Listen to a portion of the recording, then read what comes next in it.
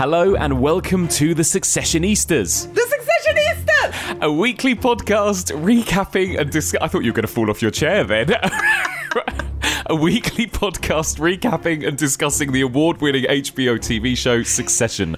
I'm Mike Munter, a producer, podcaster, and Succession obsessive. And I'm Anna Bogutska, a writer, podcaster, and Succession superfan. And on this podcast, we'll be taking you through the highs and the very, very low lows of the Roy family saga every single week. We are recapping every episode of Succession's fourth and final season, which is airing right now on HBO in the US and Sky and Now TV in the UK. And this week we'll be diving into Season 4, Episode 6, Living Plus. I think we should let Joy go. Okay. Yeah. I mean, right now it's kind of all about the moves, so that's baller for me. Yeah? Yeah. Great. Let's put an end to Joy. Great. Death to Joy. Jerry told me that was a bad move and I should sort of roll that back, so I fired Jerry. Fuck off. You fired Jerry? Shiv's Yeah. godmother, Jerry? Yeah, but we may need to roll back on that. I don't know, you may need to smooth over whatever. Fuck it, bro. Why not? Drop her in the end zone. I mean, look at you. Who are you gonna fire next? I mean, fire Frank, fire Carl, fucking eat Greg and fire me, man. Yeah, I don't know, it's You're on big. fire. It feels big. It feels maybe No, it's a not bit big. It's not Put too on the big. dad goggles, Yeah. right? It's nothing. Yeah? Nothing. Dynamic Waystar duo shake up their senior leadership team, grumble quote, caveat.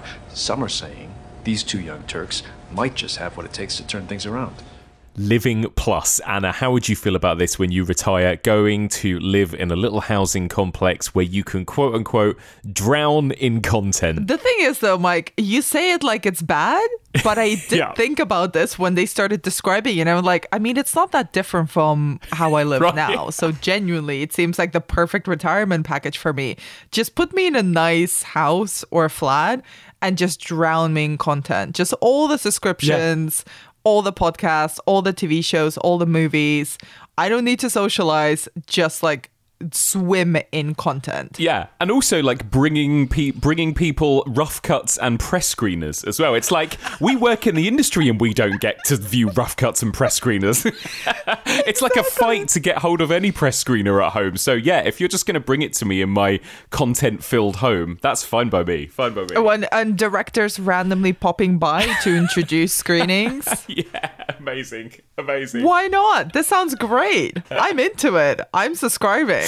So this is kind of the world that we're getting a glimpse of in this episode, aren't we? It really feels like we're kind of doubling down here on the old guard is gone. You know, there is this emphasis, obviously, on old age, on putting people away in homes in this episode. And there's this feeling that the senior members of this cast and of this world are disappearing and it's being left to the young tech bros. And we really dip our toe into the kind of the tech mogul world here and how fucked up they all are. Yeah, Succession is a comedy anyway. It's a satire of the rich and powerful. But this episode does feel like a full-on out parody of tech CEOs, their outsized bullshit, their preposterous pitches, their self-mythologizing, and the way that they build themselves up to be grander than anyone that's ever come before. It's always this one-upmanship. And there's beautiful moments throughout the entire episode, from Matsson to Kendall, where we see that direct parodying of the tech CEO, which has become so ubiquitous in the last, 20 years of our lives? Yeah. You know, they have become kind of pop culture figures in the same way as actors or directors are as well. Like, we know, even though we don't operate in this world, and, you know, I'm speaking for myself, not for you, Mike. I don't know your business. No, we're not investors. Absolutely We're not. not operating in the tech world. But I know who Elizabeth Holmes is. I know who Adam Newman is. I know kind of who these people are and roughly their story or what their image is and how they have pitched themselves and how they pitch their products. And that is very much at the center of this episode of Succession. And I had such a good time with it. So much fun, right? Such a fun episode. Yeah, it is. It's like you said, it kind of really doubles down on the parody. I was reminded of one of those conversations that Logan had, I think in season 3, where he sort of talked about how this country and this world used to be run by giants. And now I always think of what was probably the last line he said to his children, right? Which was, "You are not serious people." And it's like, Yes. this is the world as run by not serious people that, you know, spout bullshit on stage, that want, you know, clouds to come down from the ceiling, that, you know, tweet ridiculous things and then have to delete them 5 minutes later. All of these idiots, basically, that have all the power and the money in the world. So, and what better setting, right, Anna, for all of this bullshit than LA? So this episode takes place in LA, just in the run up to this product launch. As we've discussed, this thing called Living Plus, which is basically like a kind of like housing complex for older people, but one where they get loads and loads of content and entertainment. And some would say, why are they bothering to kind of launch this product and pitch this now at this point? And Matsson, who is about to take over, is definitely not interested in this stuff, right? He's like, get rid of it. Why are you launching it? So Kendall decides the best thing he can do in that case is double down on this kind of Living Plus product launch and kind of takes it as an excuse to go full Kendall, have a full manic episode, right? He finds a little line in the pitch for it that says something about... what is it? Something about personalized longevity programs, i.e. maybe you can live forever virtually. Yeah. And he kind of really takes that idea and runs with it and basically decides he's going to create this mental pitch where he's going to promise people eternal life, essentially. So Kendall is going full Kendall. Meanwhile, Roman is going like full sort of Joffrey Baratheon here, this kind of like mad monarch who is culling people left, right, and centre, right? We'll discuss all of this. And meanwhile, Shiv is kind of doing her Shiv thing where she's covering all of her bases. She's kind of still sneakily chatting to Matsson. She's still maybe trying to destroy what Kendall and Roman are doing because she wants the deal to go through with Matsson. So as ever, these three siblings are all trying to destroy each other in the mad world of Hollywood, or Fuckywood, as Roman calls it. It's there's so much to discuss with what these three siblings are up to, Anna, this week. So much. And I'll be honest, on my first watch of this episode, I left the episode being quite confused. Yeah. Because alongside all the bullshit that's happening in the business side of the episode and how all the sips, each one of the sips are kind of going full... Ken is going full Ken. Mm-hmm. Roman is kind of grieving via firing everyone he has a meeting with. And Shiv is playing the field with Matsson, trying to salvage the deal behind her brother's backs, and also rekindling her relationship with Tom. I found it hilarious, but at the same time, very confusing in emotionally where all the characters are. Like, because they seem to be flailing, but in a way that we haven't quite seen that much before. And I think Shiv and Tom, you know, when we talk about them, are probably that's the most interesting storyline for me. That's the most kind of, okay, we're doing something perhaps slightly different from what we've seen them do before, or what we usually see Succession characters do before, which is, you know, be honest about their intentions. But, you know, shall we start with... Who should we start with? Shall we start with Ken? Let's start with Ken, because this really does feel like such a pivotal Kendall episode and such a brilliant Jeremy Strong performance as well, you know, as Kendall goes through these highs and lows of this manic episode as he's getting ready to present to the investors. You know, the thing that puts Kendall in his element, right, is being in the spotlight, talking the talk, all of that swagger, his stupid jacket. And it feels like the whole episode is gearing towards Kendall having this almighty fall from grace, right? It feels like he's going to clearly make a complete fool out of himself, as we've seen him do time and time again. And as ever with Succession, it kind of takes us by surprise a little bit in that this is sort of a win for Kendall at the end. That was a win! Yeah. He did! Our boy did good! I mean, fuck him. I am off the Kendall train, but also a strange new occurrence. A Kendall win. Incredible. He did good. Nobody expected it. This is what Kendall always wanted, right? This is kind of his dream achieved at this point. You know, like he went up on stage, he won the crowd over, he used all of his MBA tech boy bullshit jargon, and he actually managed to pull something out of the bag by pulling on emotional strings, right? And we haven't talked about this, but Brian Cox is back in this episode, and the ghost of Logan looms literally in this episode, doesn't it, as well? Well, we start the whole episode with green screen footage of Brian Cox delivering, essentially recording the pitch for Living Plus. Yeah. Very unenthusiastically, which again, we're doubling down on the old money versus new money. New money is technology. Old money is, in this case, property, right? It's real estate. Matsson does not give a shit about real estate. It's clunky, it's messy, it's a pain in the ass to unload when you need to. And meanwhile, the old guard, the old money, is trying to put a shiny technological veneer on essentially a very old-fashioned proposition, which is just real estate.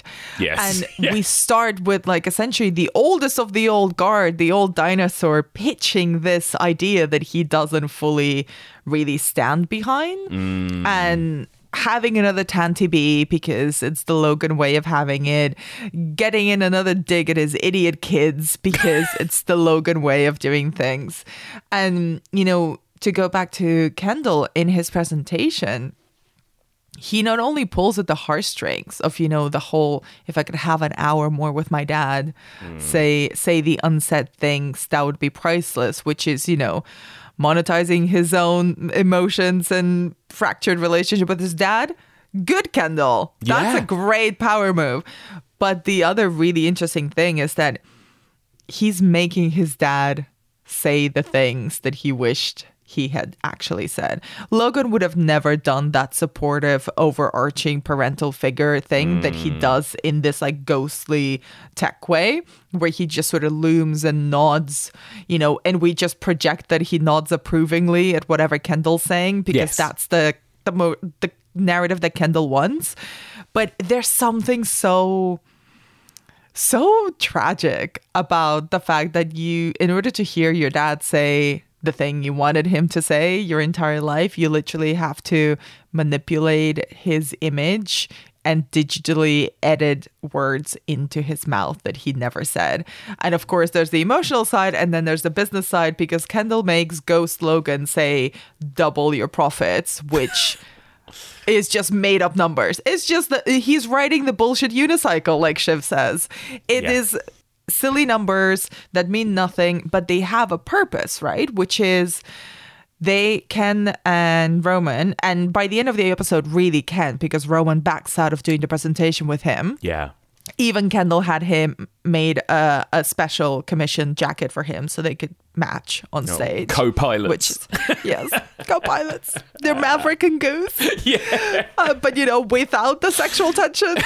And the whole point of that all-nighter that they pull and those silly numbers is that they're trying to bring the price up to price out Matsson, so that if they manage to get again, we're not MBAs, but I've watched Billions, I've watched Succession. I know that I think a couple of episodes ago, I misinterpreted, I think, one of the numbers, and I'm like, you know what?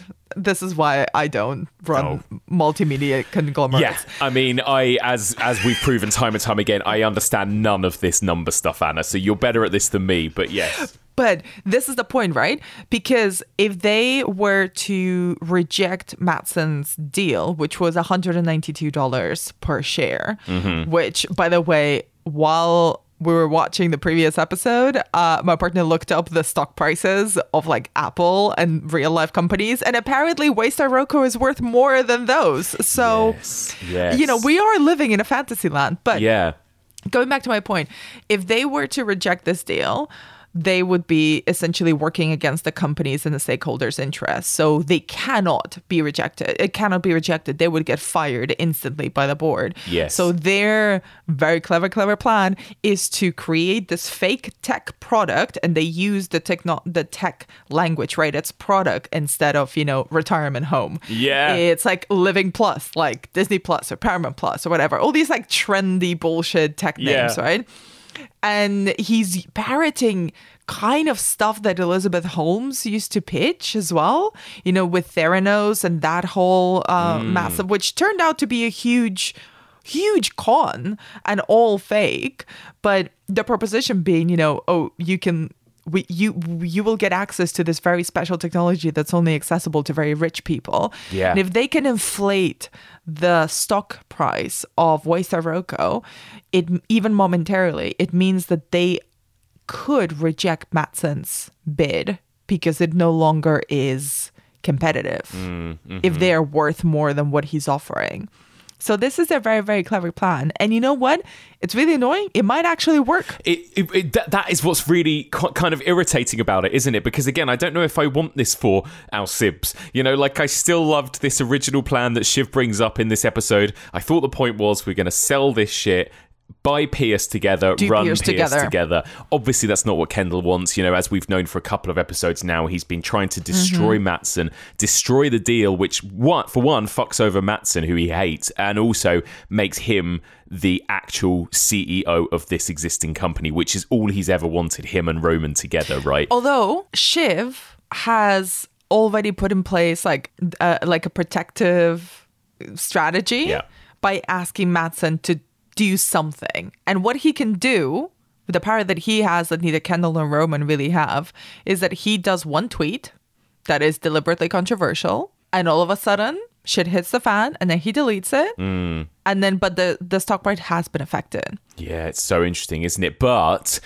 Kendall kind of recovers from that publicly in quite a mature way, doesn't he? Like, I think what's really interesting, and we've talked about this before, that, you know, these three siblings are all fuck-ups on their own.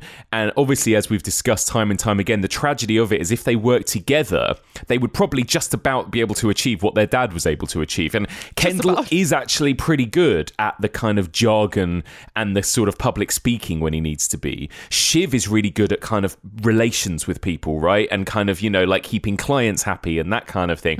Roman is actually pretty good at knowing kind of how things work on the inside, and he's got a pretty good brain for what works and what doesn't.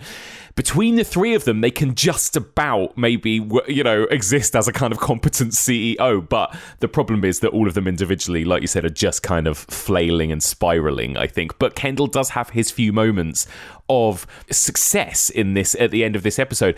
But is it all going to amount to nothing? It's all complete bullshit, right? These numbers that he's kind of plucked out of nowhere, where he's literally had to manipulate his dad saying them, and that's really the only reason that people went along with his pitch, was because he had video evidence of his dad agreeing with it, right? Otherwise I feel like people wouldn't have gone along with it. So and that's another really fun thing about this episode, like you said, so focused on the tech world, that it's also even, you know, focusing in on that, on the kind of dangers of editing and manipulating images, of like making people who are dead or even say things that they never said. And, you know, there's a lot of jokes about editing, and obviously there is a bit of Hollywood. Mr. Snippy Snip. Yeah, there's a bit of a Hollywood satire obviously in this stuff too. But yes, it's like, it feels like this kind of superficial temporary win for Kendall, that like we can all enjoy it for Kendall in that last 5 minutes when he's floating on the ocean and just having a little moment of success. But I feel like that's not going to last long, right? It's like, surely that's all going to burn. I mean, because it's Kendall, so that's not going to last very long. Yeah. But it is interesting that when he's had this one win, he still goes into the water, which is usually tragic Kendall space, where he goes to float and feel sad and cry into the ocean of tears of rich boys everywhere. And yet this time he's sort of, satisfied. He's done something good, including, lest we forget, editing together a video of Logan insulting Roman, which he then, when we speak about Roman, we'll get to it, like plays over and over and over again as he leaves. Yeah, exactly. And, it's another great Jeremy Strong episode, really, isn't it? Like Kendall having those extreme highs, those extreme lows, the moment when Roman tells him he doesn't want to go on stage with him, and you just see like Kendall just start to crumble and like curl in on himself, you know, but he manages to pull through. Has that amazing exchange with Carl as well. Yes, that's what I was going to mention. Holy shit. Carl. Kendall being called out, well, all the Sibs being called out by the senior management team at Waystar. They are sick of their bullshit. Oh my God, they simply kind of sent it. There's this amazing shot of them just sitting at the presentation, very high up at this like on this sofa, all three of them, Carl, Frank and Jerry, just looking at them sourpuss. So just full Statler and Waldorf, just moaning at the back. But also, I wanted to ask you this. Okay, what do you think Carl is referring to when he threatens Kendall, saying that I will squeal if you say something I'm not comfortable with, or if you pull out some numbers that I have not seen, if you make me look foolish in any way, I will squeal. What is he going to squeal about? Well, obviously, the first thing I thought of was, of course, the car crash incident. Yes, same. But it could be a zillion other little things, couldn't it? Like, he has known these kids, presumably most of their lives, right? Mm-hmm. And because these people who have, you know, this is the other sad thing. I think Frank is actually Kendall's godfather, right? And Jerry is Shiv's godmother. Yes. Like, these senior staff members who are being treated like shit by these kids are really close to them and have been their whole lives, right? So Carl presumably just must have infinite juice on Kendall. Like, he must have infinite stuff that he could squeal about, I imagine. So in a way, I wondered whether it's not even one specific thing. It's just, it almost doesn't matter which thing it is. Yeah. He's probably got so much on Kendall, you know, by this point. or possibly like just, you know, the company, or Kendall and Kendall and Logan. I don't know. I my mind also went to the manslaughter, but you're right. We even got a glimpse of this, I believe, in season 2 with the guy that Kendall and Roman had paid to get their initials tattooed, or Kendall's initials tattooed on his forehead, and then they found them and tried to, you know, get a picture of him for insurance against Ken, you know. So I'm sure there's tons of weird stuff like that we just the show hasn't really shown us. But obviously, within what we know so far, my mind instantly went to the manslaughter. I was like, oh, I wonder if Colin said something. And I never thought Colin I would. Of Logan. Yeah, exactly, because we were never quite sure who knew that and who. Marsha knew, Colin knew, right? And as far as I was aware, that was sort of it. But maybe other people know now. But I love that now. I find myself rooting for Carl. I'm like, yeah, go Carl. Who knew that this was going to be such a fun season for Carl? And that whole kind of like senior staff kind of section of the cast, they've just been brilliant this season, I think. I love this kind of like the fall of the corporate mask. It was like the only, I mean, we've spoken about this already on the show, that the only reason they were even entertaining these goddamn fools is because they were Logan's kids. Logan's no longer around. It's like, fuck you guys. Like, we're not going to pretend like you're not here just because of Logan. Like, the minute, like, we cannot wait for you to be out because you are bullshit. You're bullshit people. Oh, and just as someone that used to work in kind of TV and film production stuff, just that awful scene when Kendall's like, come on, build me this set. God. Come on. We can pull an all-nighter. New rule, nobody's allowed to say no. And you could just see them all just wanting to die inside. It's like, oh. And his little deflated face when the clouds are not what he expected. But I saw it in Berlin. Why couldn't you make me the thing that I saw in Berlin? It was just Kendall from his birthday party all over again, wasn't it? Yes. Although that definitely had like, I mean, I would love to have just a spin-off series about the event planning for that. Because I don't know if you have heard, sidebar, Mike, I don't know if you have heard about the drama around the Peltz Beckham wedding, but I am fucking living for it. No, I knew because nothing I about love this. event planning, and I love event planning misfires. So basically, the event planners and Nicola Peltz's billionaire dad are suing each other because of what a shit show the wedding was. Amazing. There's so many documents. There's so many texts that are being exchanged. There's so much like, can we get whiter than white flowers? Can we get a silver floor? You know, just tons of event planning stuff. And I want that. I want the backstory for that. I love it. Speaking of, you know, big hoopla weddings, there's no Connor and Willa this week, right? No. Interesting. No. I almost wonder whether, like, is Connor going to come back in a big way? I imagine he will towards the election, Yes. right? And then we've only got 4 episodes left, but I am, I thought to myself, is this kind of it for Connor post his wedding? Is his arc kind of done, or is he going to come back in an interesting way? I wonder in the next few episodes. I don't think his arc is done. I think there's something else that needs to happen with Connor, but I don't know if it's going to be in a big way. The election seems like possibly. Yeah. And again, I think I've mentioned this in a previous episode. I think we're going to see a big public humiliation for Connor. Yeah. I think the foolishness and this, this campaign that he's been, spending his money on, something will happen that will be kind of, he doesn't really have a career to end, but that will make him a public fool in a way that right now he's a private fool within the Roy family, but it's going to be very visible in a really embarrassing way. And I think we've talked about this off mic, but people have obviously speculated that because each episode is one day in this season, we're going day by day. In episode 1, they mentioned that the election was 10 days away, right? So we can only assume that the series finale, the last ever episode, will be election day. And we now know from this week that Shiv and Tom are going to throw an election party together as well. So I'm assuming the series finale is going to be this party at Shiv and Tom's, which is going to be interesting, right? That's going to be rough for a lot of people. And before we move on to either Rome or Shiv, I just wanted to bring up Kendall's costuming, particularly the flight jacket, because Mike, I fucking loved it. I have not seen anything more completely in character.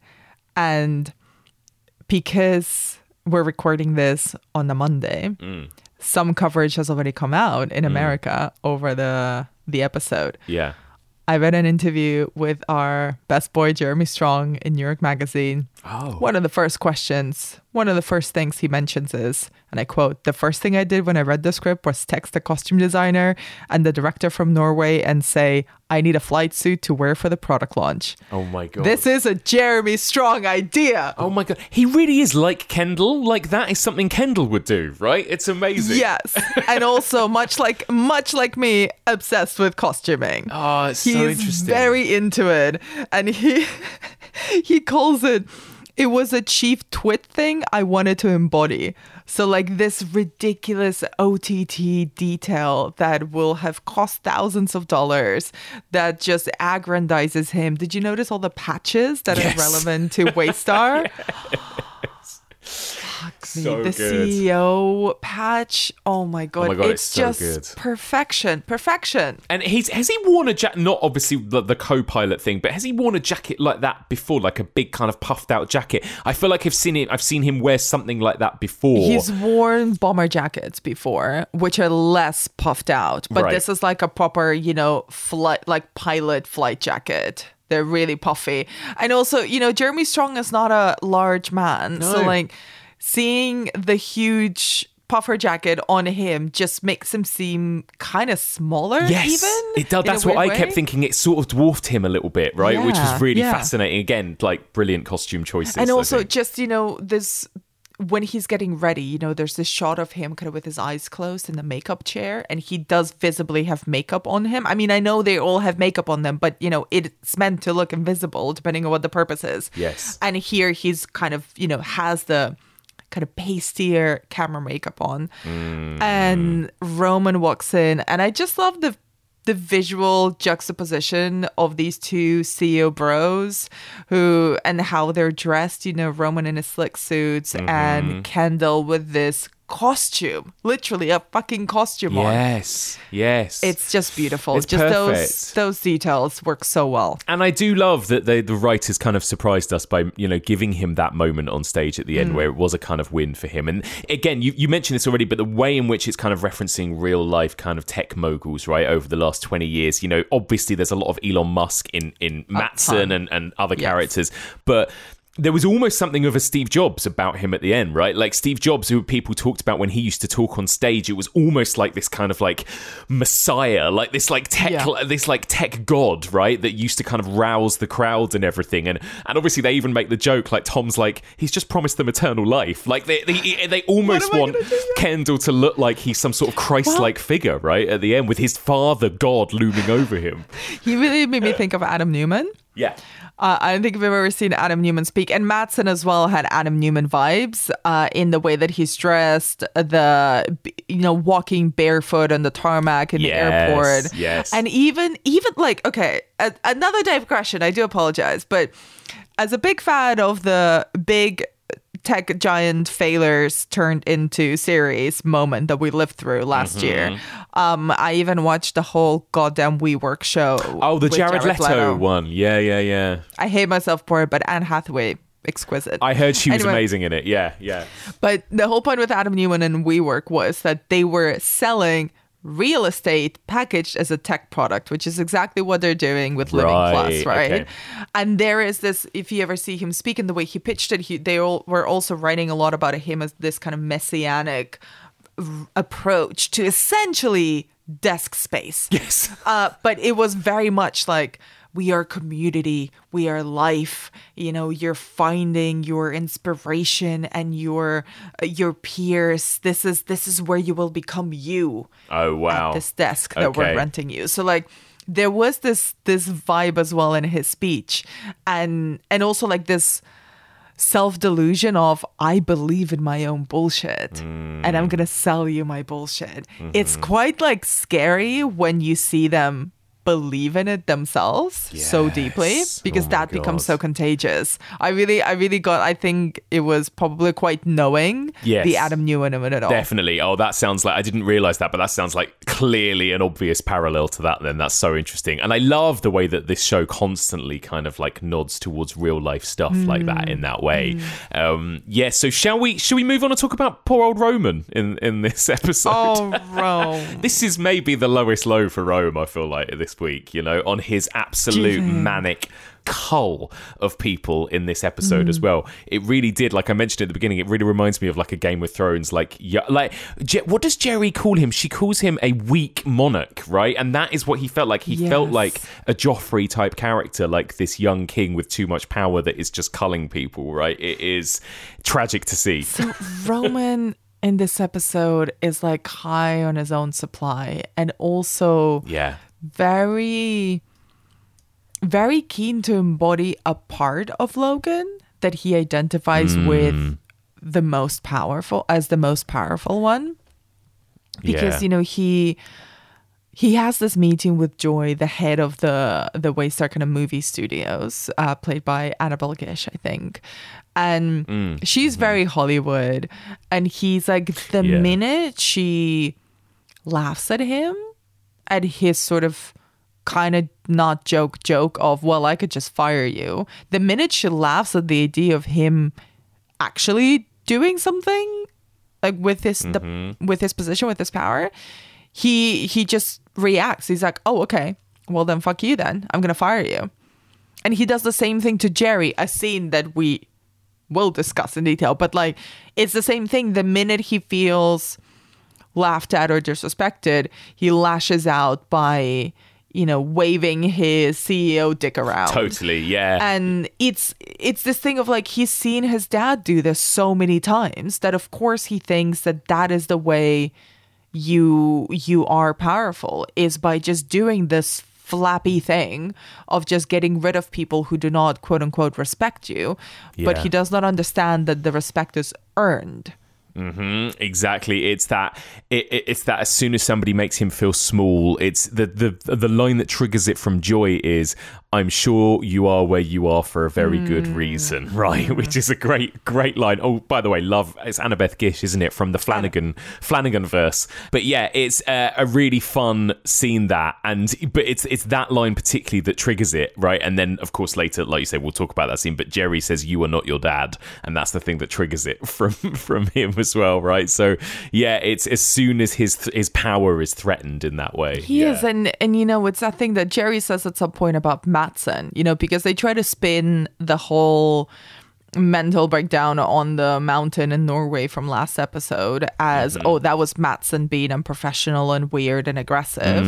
And Jerry says he's a genius. Nobody minds a genius acting weird. Yeah. So then when she calls him a weak monarch, it's even, when they have a dense relationship going on and have had for a few seasons now, but it's particularly insulting to him because Matsson can get away with being a dickhead. My dad can get away with being a dickhead. Why can I get away with being an impulsive, trigger happy dickhead? Yeah, exactly. Because he's not a genius. He's not a genius. But in a lot of ways, I kind of was with him on the... Well, it's funny because, again, he's so easily manipulated, isn't he? Because he basically, it's Shiv whispering in his ear that causes him to kind of turn against Kendall and sort of say, I'm not going to come on stage with you. He thought Kendall, as the rest of us thought, Kendall was going to crash and burn. And then, of course, when Kendall doesn't, Roman just looks so deflated and pissed off at the end, doesn't he? It's like, oh, he's kind of lost out again on his moment of power or his moment of respect there, Yeah, and also there's this... He still wants the allegiance between the Sibs. He's the one who when Shiv confronts them, he's like, we're sorry. I'm sorry. We did this. We're trying to keep you clean. Bullshit. Yeah. But also then he's instantly the person who's like, oh, can we do the huggy thing? Yes. Can we make up? Yeah. Can we make up and get back to where we were? And I think by the end of this episode, actually, all the Sibs are working only towards their own particular interest as opposed to their collective interest, because Kendall has been doing that pretty much since the minute Logan died. But Roman was still sort of working towards the idea of them working together. Yeah. Shiv sort of already knew that the betrayal was coming as soon as they said that they were going to be co-CEOs but not include her. She's known. So she's been working her own relationship with Matsson on the down low. And Roman, I think this episode is the one who's a bit afloat because he's distanced himself from Kendall, and that's backfired because now Kendall did good. Shiv is doing her own thing. What is Roman doing by the end of this episode? Yeah. Is he just like, it feels to me that he is just grieving. He's just starting to grieve now because he had that meltdown on the mountain. And in this episode, we just see him kind of listening over and over and over again to this doctored recording of Logan saying insults to Roman and calling him a micro dick.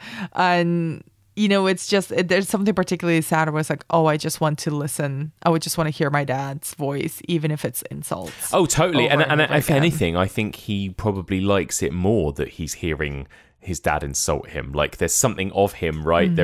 We've seen the way that he likes being treated by people like Jerry sexually, right? But there's this thing, it's not necessarily sexual, but there's this thing, or maybe there is, but there's this thing with his dad where he likes to be the puppy that gets kicked, right? He likes to be the one that gets locked in a cage and fed dog food. Like, he is the one that this is how he's used to being treated by his family. And I think there is something about that particular badly edited line of him calling him a micro dick that actually I feel like Roman appreciates more than if that was a doctored line where Logan is being kind to him. Do you know what I mean? Like, there's something about it that, like, he needs to hear that. He needs to hear somebody tell him he's worthless at the end of that episode, kind of thing. So, Mike, as a really good editor that you are, how do you feel about the editing of Logan's lines in this episode?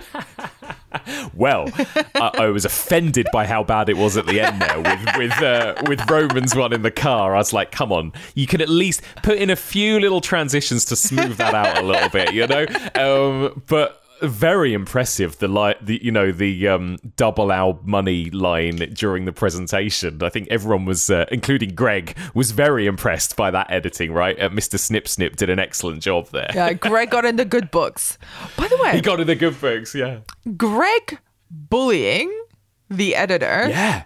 I'm sorry. Get the fuck out of my face. Get the fuck out of my face, Greg. This is it. We're seeing all of these dickheads just with too much power in this episode, don't we? Greg is being a bully, Roman is being a bully, Kendall is being a bully. They're all just like swinging their dicks around. Meanwhile, all of the actual capable people, the people that are good at their jobs, are getting culled left, right, and centre. Right? Should we talk about Jerry getting fired? Can you believe it? How dare they do my girl dirty this way? I can't believe it. It is disgusting. It is. Honestly, everybody's getting their Emmy reel in this season, and J. Smith Cameron has gotten her Emmy shot right in this scene, because her face, as she both confronts Roman, is kind of working on the assumption that they could have that kind of like volatile relationship as they did before. Yes. Still sees herself above him, which, you know, she is on almost every single level except hierarchical. And then him just having none of that stuff and just being, well, you're not showing me the right amount of respect. You're using the F word very liberally. It makes me uncomfortable. It's like the shift in dynamic is so quick and changes several more times throughout that scene. And when she just lets slip that thing of you're a weak monarch, he is just like, he's done. He will not tolerate, even though it turned him on in previous seasons. Yes. He's like, no, you're not having this. I'm not doing it. You're not good at your job. And I'll fire you, and I'll make up a reason for this firing. And the fact that this is the most insulting thing you can say to Jerry, is she'll take whatever insult on the chin, right?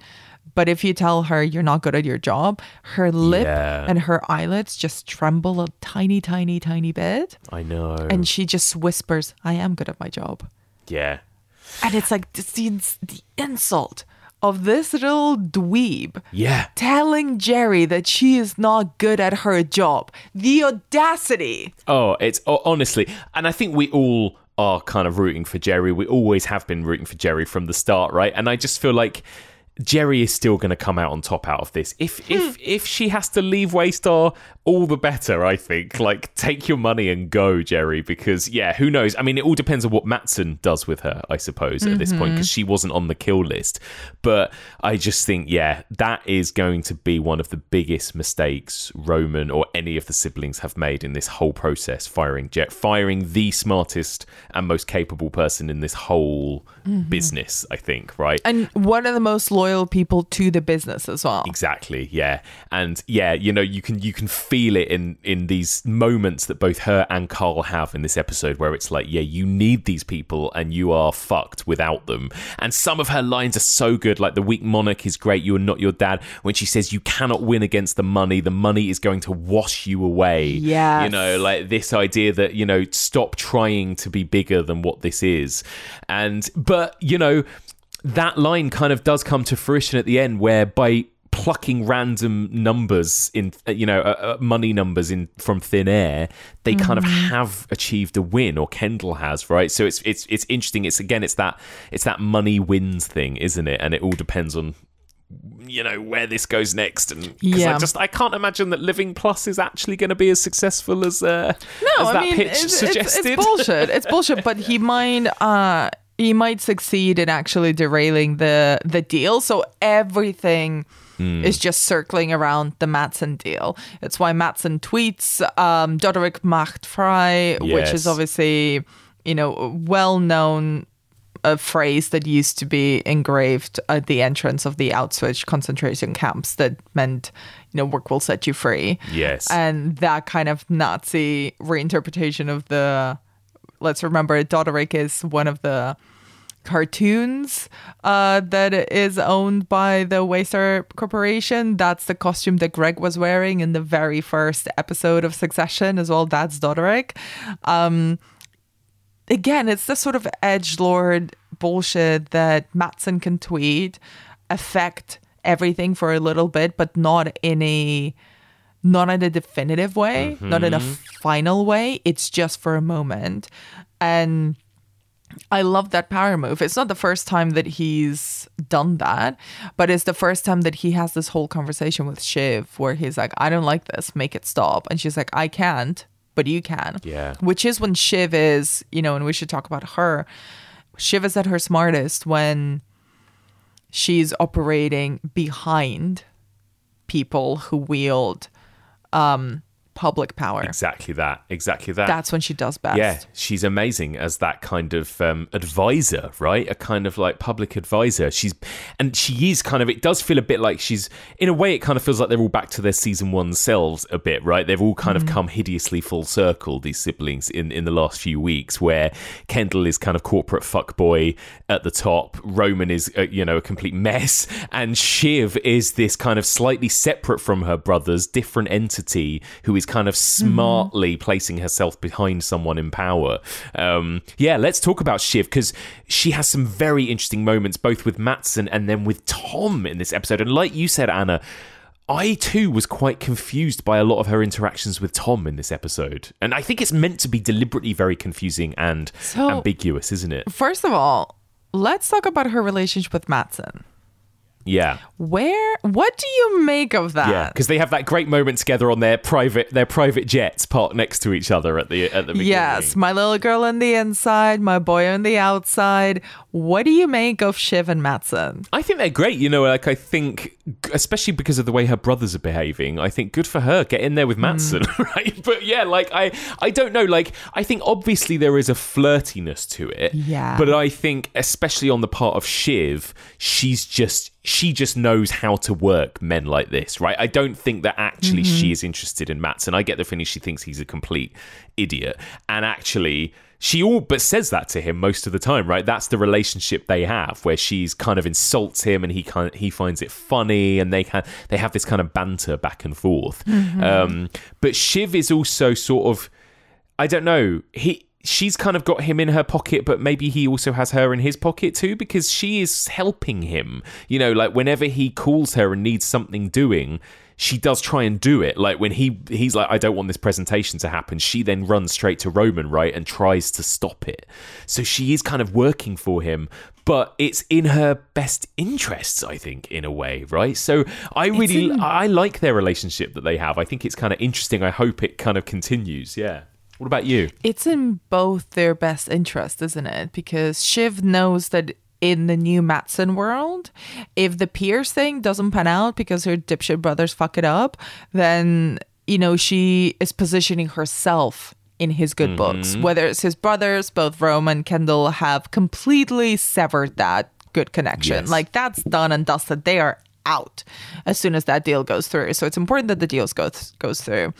And on the other hand, she's kind of playing the field in a way that doesn't give anyone too much, right? Because every time they speak, she's like, oh, well, I have to go. Well, maybe I love my brothers very much, or maybe I just hate you. Or, I can't give you any more information. I'm just sharing this because of how advanced the deal is. She's very considerate of those things, but she's giving him enough that they're building this two-way street, right? And he's dropped in hints like, well, when I take over, I'm gonna need someone to do stuff, or I'm gonna need someone to run things. So there is again the dangling of the carrot of actually doing something important, of an actual job, not this nonsense in the shadows bullshit that she's doing, right? But what I do like about Shiv in this episode is that she's with Roman and Kendall, she does call them both out.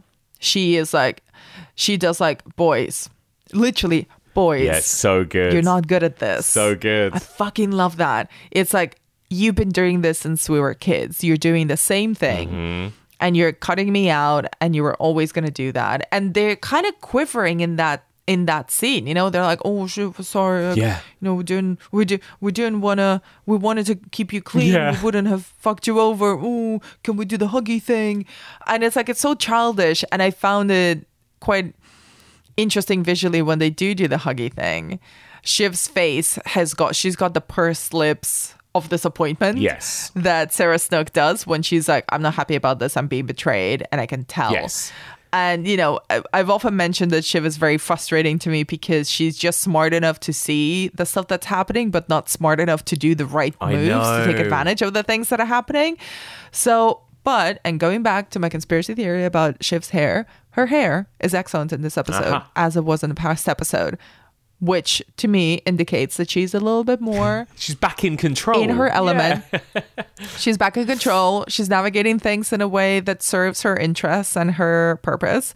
And hence the Bob is looking good. Well, there's a lot of, as well, I think this is interesting that they choose the LA Hollywood episode to have a lot of very overtly false sort of declarations of love and affection in this episode too, right? That hug is so clearly by this point, you know, we talked about how we've never seen the siblings hug as much as we have this season. They have a real what feels like a genuine hug in that episode when Logan dies, right? And then you parallel it with this hug that feels completely false, completely superficial, like, oh, should we do the huggy thing? Oh yeah. And then you see Shiv's face, it means nothing, right? It's a betrayal hug.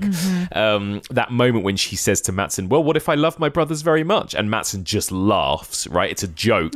Later on she says to Tom, I'd follow you anywhere, Tom Womsgams, for love.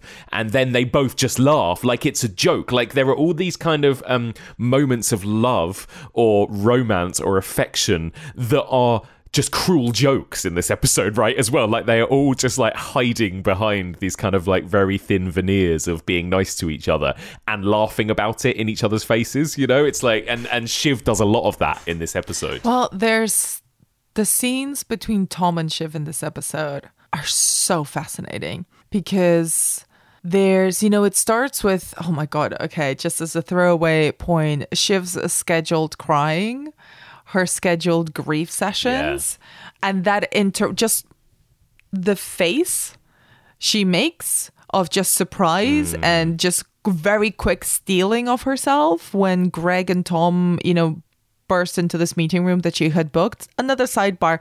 Don't do that. Very annoying. Very annoying. Just don't. If someone's booked a room, don't fucking go in there.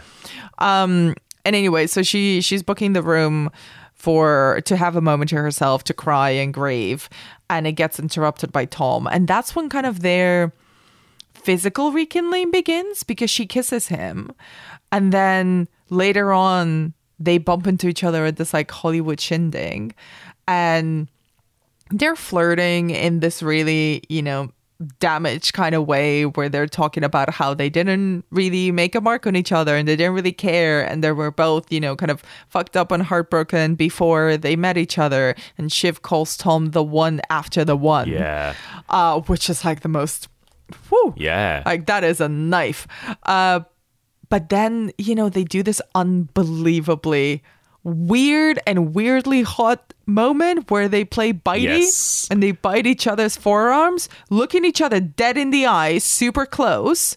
And that is, honestly, I don't know who came up with that, but that writer deserves an Emmy because that is the metaphor for Tom and Shiv's relationship. It's let's hurt each other, and the one who lets go first loses. Exactly. And they're both into it. They both get off on it.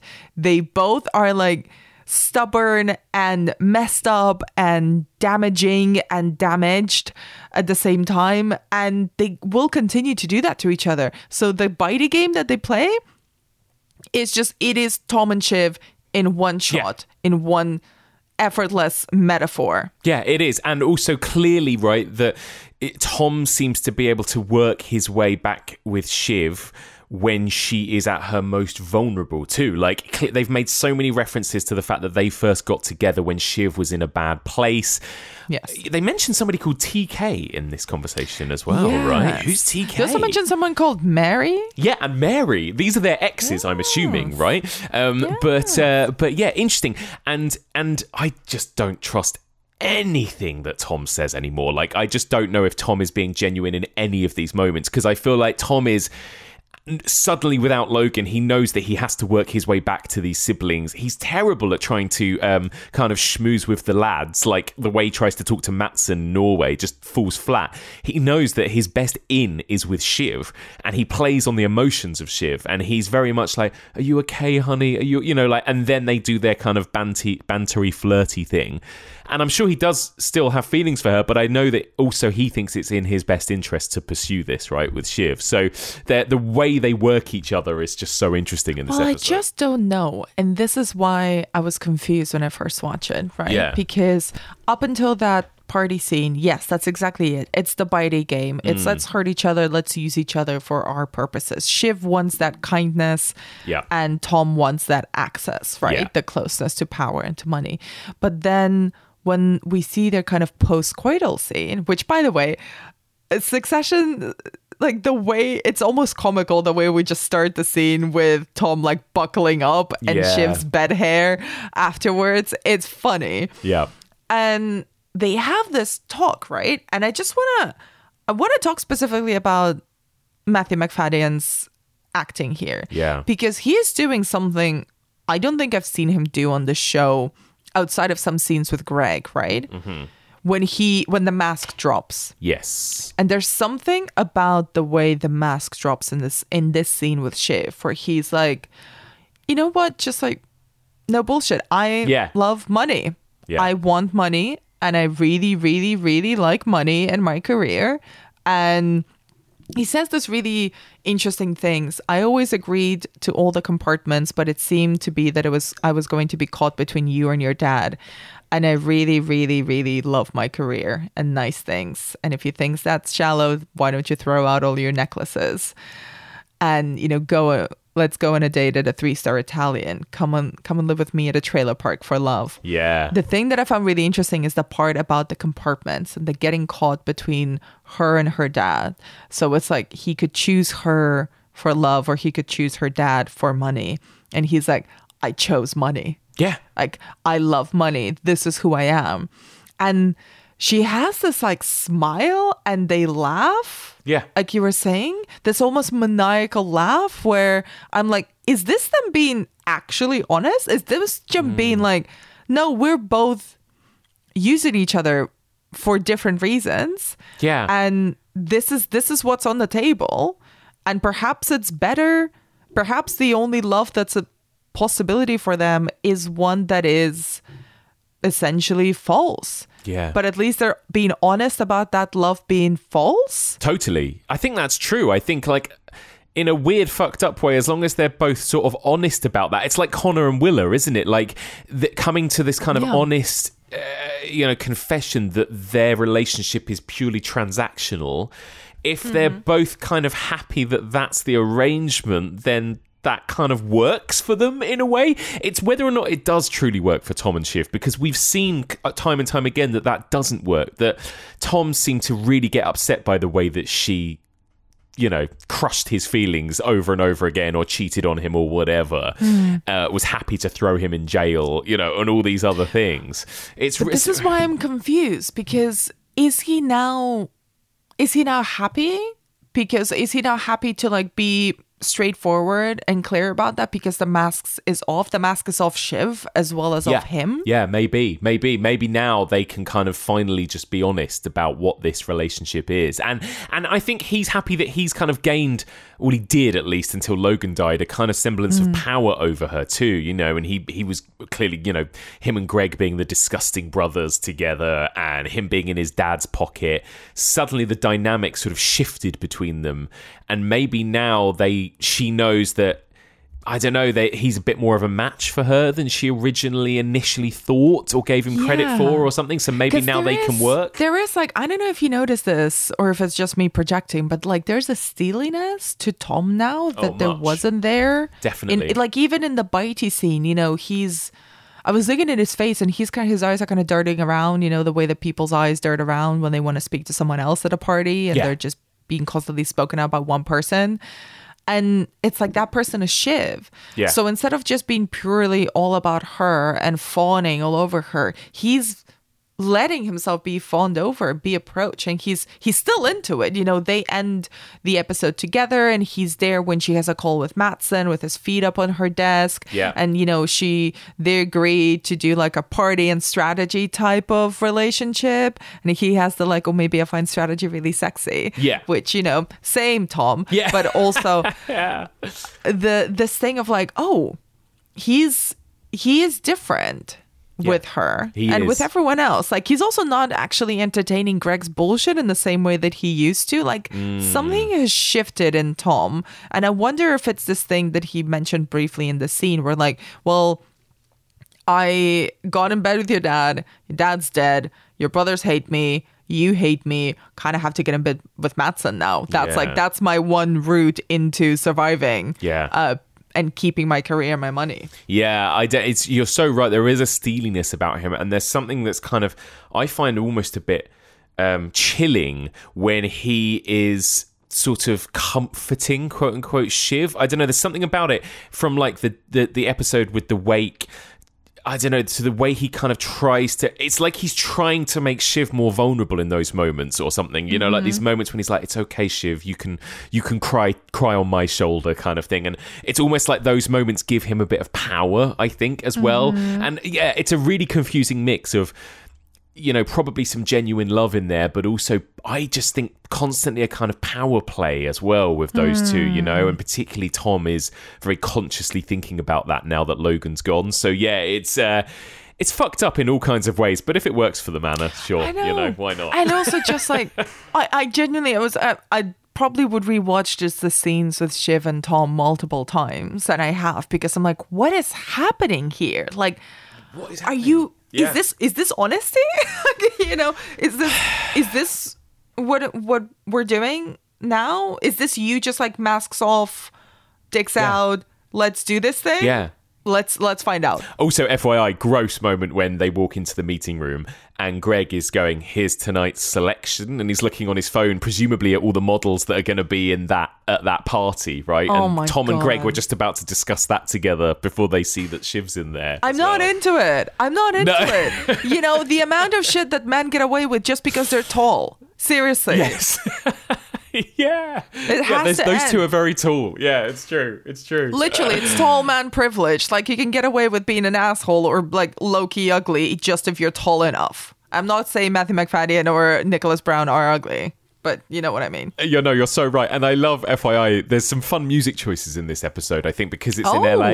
You know, that kind of like Hollywood party kind of like sort of douchey generic dance music in the background of that party scene that you never really hear on Succession. I thought that was really funny that they chose to put that in that Hollywood party setting. And there's that great moment when Roman is traveling on the back of a buggy through the studios. Yes. And there's a kind of interesting sort of rearrangement of the Succession theme tune that I've never heard before on the show. That's kind of like, it's like a slightly different arrangement of the theme tune we know. But it's a slightly more like jazzy Hollywood version of it as well, as Roman just looks pissed off and disgusted on the back of that like buggy as he looks around at, you know, the magic of Hollywood. It's such a fun little moment. I love that. And also, you know, the final scene with Kendall in the sea as well. The rearrangement of the theme tune there is beautiful. Beautiful, isn't it? It's so good. Well, there you go. Is there anything else to mention? I mean, there's not a lot to say about Cousin Greg in this episode, really, is there? Apart from that he's pitchbot, which I quite enjoyed. And I'm unsubscribing from the Cousin Greg newsletter. I dislike him immensely this season. Really hate him. Well, should we talk about Matsson for a moment? Oh, we should. Because, yeah. First of all, Alexander Skarsgård. I mean, I'm a True Blood fan, so I've been on this gravy train since, like, I don't know, 2010 or something. But yeah. Seriously, that man is so funny. I funny. really want him to do more comedies because he has that, like, you know, we've spoken up sometimes about kind of his the whole like Viking physicality thing. Like, you know, good for him. Well done, Jeans and the whole Skarsgård clan. But the point being, he is so funny at utilizing the way he looks. And he does this thing where he's like, living plus, you know, and he does like this funny voice and the way that he gets onto the plane, just like he's so tall and broad, but he like cowers and it's funny. He's so unself-conscious physically. That's what it is. He's not being...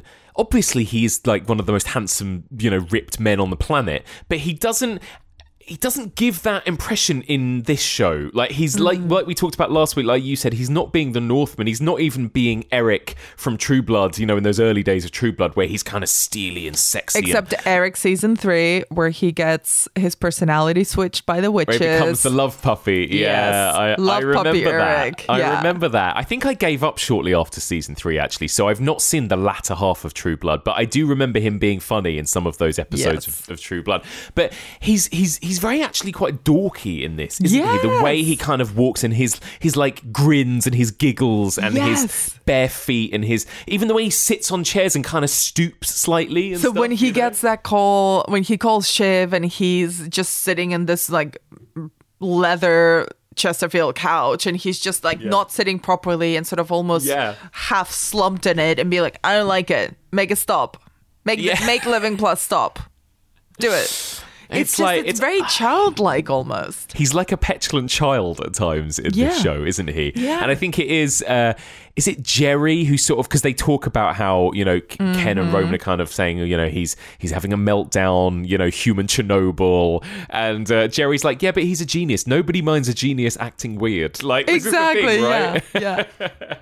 He's allowed to be weird and quirky because he's a genius Yeah. billionaire. Because he's made all this money already. But, you know, we'll talk about winners and losers in a minute, but, you know, is this a bad episode for Matsson, right? You know, like he kind of loses out in a way because Ken wins the investors over with this Living Plus, for now, at least. He tweets something that maybe caused caused a rift, but then he deletes it 5 minutes later, like... I don't know, is this Matsson flapping and panicking at this point? Oh, no, I don't think that's a panic move. Like I said earlier, I think that's he's taking on Shiv's advice Okay. to essentially like tank. So it's like moderating the stock price. Okay. I think Yeah. that's the move. So I don't think that's thoughtless. I think that's very deliberate. And we'll see next episode if it had the desired effect for Matsson, because that's what he wanted. He wanted to, you know, curb the enthusiasm around the prison camps for grannies, like Shiv calls it. Yes, yeah, Shiv did plant that seed, I suppose, by calling it prison camps for grannies, didn't she? Yeah, that's very true. Yeah, I guess like Jerry, you know, so eloquently put, it's kind of all about the money. You know, Exactly. you can't fight the money. So it's going to all completely depend, we'll find out next week, I guess, on how the markets respond to both Kendall's presentation and Matsson's tweet, right? Well, what's going to cause the bigger rift? Exactly. But no, I think honestly Matsson will be fine. Yeah, yeah. As long as he gets the like the blood sending under control, he should be fine. Well, But is that might be an issue. That's the thing, right? Like Kendall and Roman both desperate to find something to bring Matsson down. Meanwhile, Shiv quietly has the ultimate kind of scoop on him, really, that probably could bring him down, right? That he was sexually harassing a woman in the workplace in quite a vile, kind of gross way. Will that eventually... And so Shiv, you know, again, quietly has the ultimate amount of power in a way, right, in this scenario, because she has that knowledge over him. She does, and she is keeping that close to her chest for now. Yeah, because she she's knows being very smart. Don't tell your brothers. Don't tell your brothers. Also, about Shiv, this. please stay on this lane. This is a wonderful Yes. lane for you. Stay in control. Your hair is looking great. The outfits were amazing this episode. Yeah. she's getting great times from Tom. Yeah. it's all looking well for Siobhan. It is. I'm very happy for her. I know, it's so funny, isn't it? Because she's a monster, really. But I do find all myself monsters. always rooting. They're all monsters. It's all relative. I do find myself always rooting for Shiv at times like this. I'm like, yes, come on. No, you I know? mean she is the worst, but I do love her, especially when the outfits are so great. So, speaking of, shall we talk about this week's winners and losers? Who's MVP for you, Anna, this week? I mean, Ken. I guess so. I say this with a question mark at the end, right? Because I'm like, oh, so we expected him to fuck up, but he didn't? Yay. Have we ever listed Ken as a winner or an MVP up until this point? This might be the first time that poor, sad Ken comes out on top. Not in this season. No. Maybe since the finale of season 2, right? Yeah, Like, I feel like yeah. good for Ken, I guess, although as much as we both are hating him right now. It's kind of behind the scenes, but Lorene Scafaria, who's the director of this episode, she won it. Because, goddamn, this is beautifully made. Great directorial choices in this episode. This week and last week in Norway, I just think they're some of the most beautifully directed episodes. It's so true, yeah. I agree. Who's the saddest character this week? Jerry! Oh, well, yeah, Jerry. I mean, I Fired by a slimy puppy? The audacity. I like to think it that she's not really sad. I like to think that Jerry is planning her revenge. She's planning her comeback. She's planning on how she's going to come out on top here. I would say the saddest for me is Roman. You know, listening to that little badly edited, you know, clip of his dad over and over again as he leaves by himself at the end of that episode. I think the saddest person is probably the editor who has to deal with Greg breathing down his neck. Honestly. Yeah, that poor guy that had to create the houses and the clouds. I think he maybe was the saddest actually as well. Oh my God. No, bless him. No, and poor out. Joy. I love as well, just FYI, Joy, who is, you know, the studio executive that is fired. Yeah. Kendall then kind of going, yeah, death to Joy. I was like, yeah, there you go. It kind of says it all, doesn't it? Death to Joy. Well, you know what? I hope that Joy gets a good lawyer and sues the fuck out of them and gets her money that way, because she will be entitled to a whole bunch by the way that meeting transpired. Exactly. That's the thing. I just think all of these people... get your payouts and get away from these awful Roy siblings, right? And never look back. Any favourite quotes from this week? It has to be my girl Jerry. You're a weak monarch in a dangerous interregnum, and I think you need to reconsider. It's just so good, isn't it? Ooh. Yeah, I would agree with that. I've also got, oh my God, another moment that both me and Rihanna absolutely pissed ourselves laughing at is when Kendall is talking to the accountant man, the money man. Yeah. And Pete, it's Pete, and Pete says, what does he say? He goes, numbers aren't just numbers, Ken. They're numbers. And then Kendall goes, you're talking gibberish, Pete. It's so perfect, because like all Kendall has been doing this whole episode is talking gibberish and plucking numbers out of thin air. And then the man that understands numbers actually says that to him. He's like, by the way, these aren't just numbers, they're numbers. And then him responding with, you're talking gibberish. I was like, that is chef's kiss moment for me. I absolutely loved it. I also love the moment where Shiv on the phone to Matsson just offhandedly says, oh yeah, he's riding the bullshit unicycle. Yeah. So good. And I love Carl. You're really going to fire a CFO a week in? You may have my dick in your hand, Ken, but I have yours in mine. And I love that. Just his expression when he says this. And of course, Tom's, how am I supposed to follow this? He just promised them eternal life. Genius. Before he goes out and does the Oprah thing. Yes. Which, again, beautiful. Beautiful. And there we go. Anna, is that everything for this week? I think that's everything that happens in the episode. Let's see who has a nervous breakdown next episode, because I think it's one per day now. Oh my God, 4 weeks left, Anna. This is it. 4 episodes left. We're on the home stretch. So I'm already excited to find out what's going to happen next week. But in the meantime, let people know where they can find you and more of your stuff online. So you can follow me on Twitter and Instagram at Anna B. Demented. I'm posting everything that I'm writing or podcast I appear in over there. You can pre-order my book, which is coming out in 8 days. Unlikable female characters the women pop culture wants you to hate. That's out on the 9th of May in the States and the 9th of June in the UK. And you can listen to more of my talking over at the Final Girls podcast and the horror podcast that Mike and I do together, Hello Sydney and Dead by Dawn. Lovely. And yes, as well as finding all of those horror podcasts that me and Anna do together, you can find my horror podcast at The Evolution of Horror, wherever you get your podcasts. That's it for this week. Join us next week for another episode of The Successionistas. The Successionistas! I almost felt like one day you're just going to fly backwards. I love it.